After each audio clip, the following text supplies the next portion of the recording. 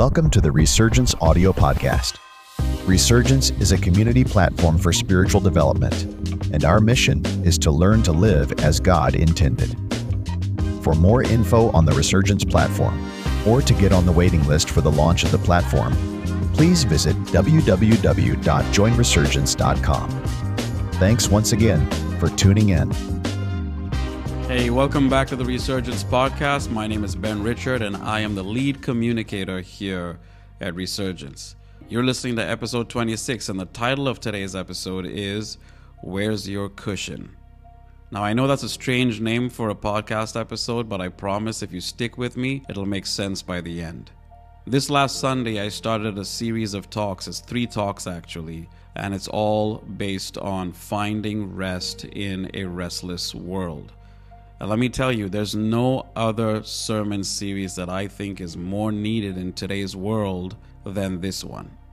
I've taken a keen interest in studying and researching the mental and emotional state of people in different people groups all over the world, especially since the pandemic. I don't think it's news that we live in a very different world today than even 5 years ago. And I believe that 5 years from now, the world will look very different to the way it looks today. We are living in a time of rapid change, and in a world of uncertainty. If you're needing certainty regarding your life today or even the future, trust me, you want to invest time in God's Word, seeking His kingdom, acquainting yourself with His presence, learning to hear His voice. It'll do you good for now and even for the future. We're going to get into the scriptures right now, but before I get into that, let me tell you about this painting that I have in my living room. The title of the painting is Christ in the Storm on the Sea of Galilee. It's a painting that was done in 1633 by the famous painter Rembrandt. I really fell in love with this painting during a very difficult time in my own life personally. And what I love most about the painting is it's a beautiful painting, no doubt, but if you look at Jesus in this boat, he's actually in the boat with 13 disciples, not 12, which is pretty strange because we know that he had 12 main disciples. And it's beautifully painted. Jesus is in the storm, his face is glowing, and he has 13 disciples in the boat. And the reason there are 13 disciples in the boat is because Rembrandt, the painter, actually painted himself into the story. And if you look closely at his face in the painting, it is the exact same face of a self-portrait that he had made years earlier. It was one of his first paintings. And I found that so deeply profound because I had not done enough self-reflection in my own life. When I was a pastor for close to 20 years, I was just go, go, go, go, go. You know, I was a workhorse. I didn't take time to rest. I didn't take adequate time to self-reflect. And being in a season where I had resigned from ministry and I had so many hours and days and weeks and months even just to myself, I found myself sitting with God, even going through His Word and trying to figure out who I was once again. And just as Rembrandt painted himself into the story, that's my favorite way to read the Bible.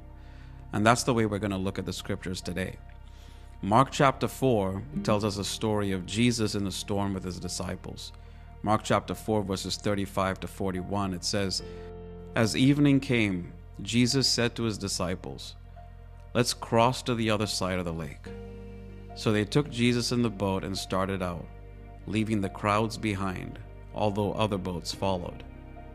But soon a fierce storm came up. High waves were breaking into the boat, and it began to fill with water. Jesus was sleeping at the back of the boat with his head on a cushion. The disciples woke him up, shouting, Teacher, don't you care that we are drowning? When Jesus woke up, he rebuked the wind and said to the waves, Silence, be still. And suddenly the wind stopped, and there was a great calm. Then he asked them, Why are you so afraid? Do you still have no faith? The disciples now were terrified. Who is this man? They asked each other. Even the wind and the waves obey him. Let's begin by saying, hey, listen, this was God's idea. All right? It wasn't their idea to get in the boat and go to the other side of the lake. This was Jesus's idea. Jesus had finished a whole day of teaching. He turns to his disciples and he says, guys, let's go over to the other side of the lake. So they're like, okay, cool. Let's jump in the boat. They jumped in the boat and they started out. They went out to sea, and suddenly there was a storm. There were high waves, and these waves began filling the boat with water. And don't forget, there were other boats that were following as well. So this wasn't the only boat out at sea. I know many Christians, when they imagine the story of Jesus in the boat with his disciples in a storm, many people have imagined it as though they were the only ones out at sea in the midst of the storm. But the truth is, the scriptures tell us there were other boats that were following. They weren't going in their own direction. They were actually following this boat with Jesus and his disciples. They didn't have electricity in those days, so no one had torches. They couldn't light a torch with fire because they were in a storm. It would have blown the fire out. It's the nighttime. They're out at sea. They're in the middle of a lake. I've been in that lake. They call it the Sea of Galilee, but it's really a lake, and it's pretty wide. So if you're out in the middle of the night, especially if it's a moonless night and there's a storm, you could be fighting the waves, you could be fighting the wind. And at some point, you're not even going to know if you're going back to where you came from or you're actually making your way to the other side of the lake. You don't know which way you're rowing. You know how to row, but you don't know if you're rowing in the right direction. So there's confusion. There's the threat of death. There's waves coming into the boat, and they're pretty convinced that they're going to die. And they turn to Jesus. And Jesus is asleep with his head on a cushion. I've seen fishing boats from that era because we went to a museum. I remember when we were in the Holy Land, right outside the Sea of Galilee, there was a museum that we went to, and they showed us what these boats look like. Boats, these fishing boats, they don't come with cushions. They don't come with seating areas. It's not like modern day Arabian dhows, okay? So these are small fishing boats. They don't come with cushions. So it only tells me that either Jesus got in the boat with his own cushion, or he got into the boat and found a cushion left there by somebody else, and he thought to himself, oh man, I'm gonna rest my head on that cushion and go to sleep. Isn't it crazy that you could be in the worst storm of your life, and the God that you need to come through for you is asleep in the storm with his head on the cushion? Now, if you read this scripture in any translation of the Bible, it literally mentions the cushion. It could mention a pillow in some versions, but Jesus is there, and it's important for us to know that his head is on the cushion, because really the storms that we go through in our life, there could be things that are happening externally, but the storm inside our mind, the storm in our heads, and even in our hearts sometimes are way harder for us to calm down than what is going on externally. Jesus is asleep in my storm and yours. And how do we respond? The disciples responded by waking him up and asking him, don't you care? Don't you care about us? I don't know if you've ever been in that place. I don't know if you've ever wondered, does God even care about me?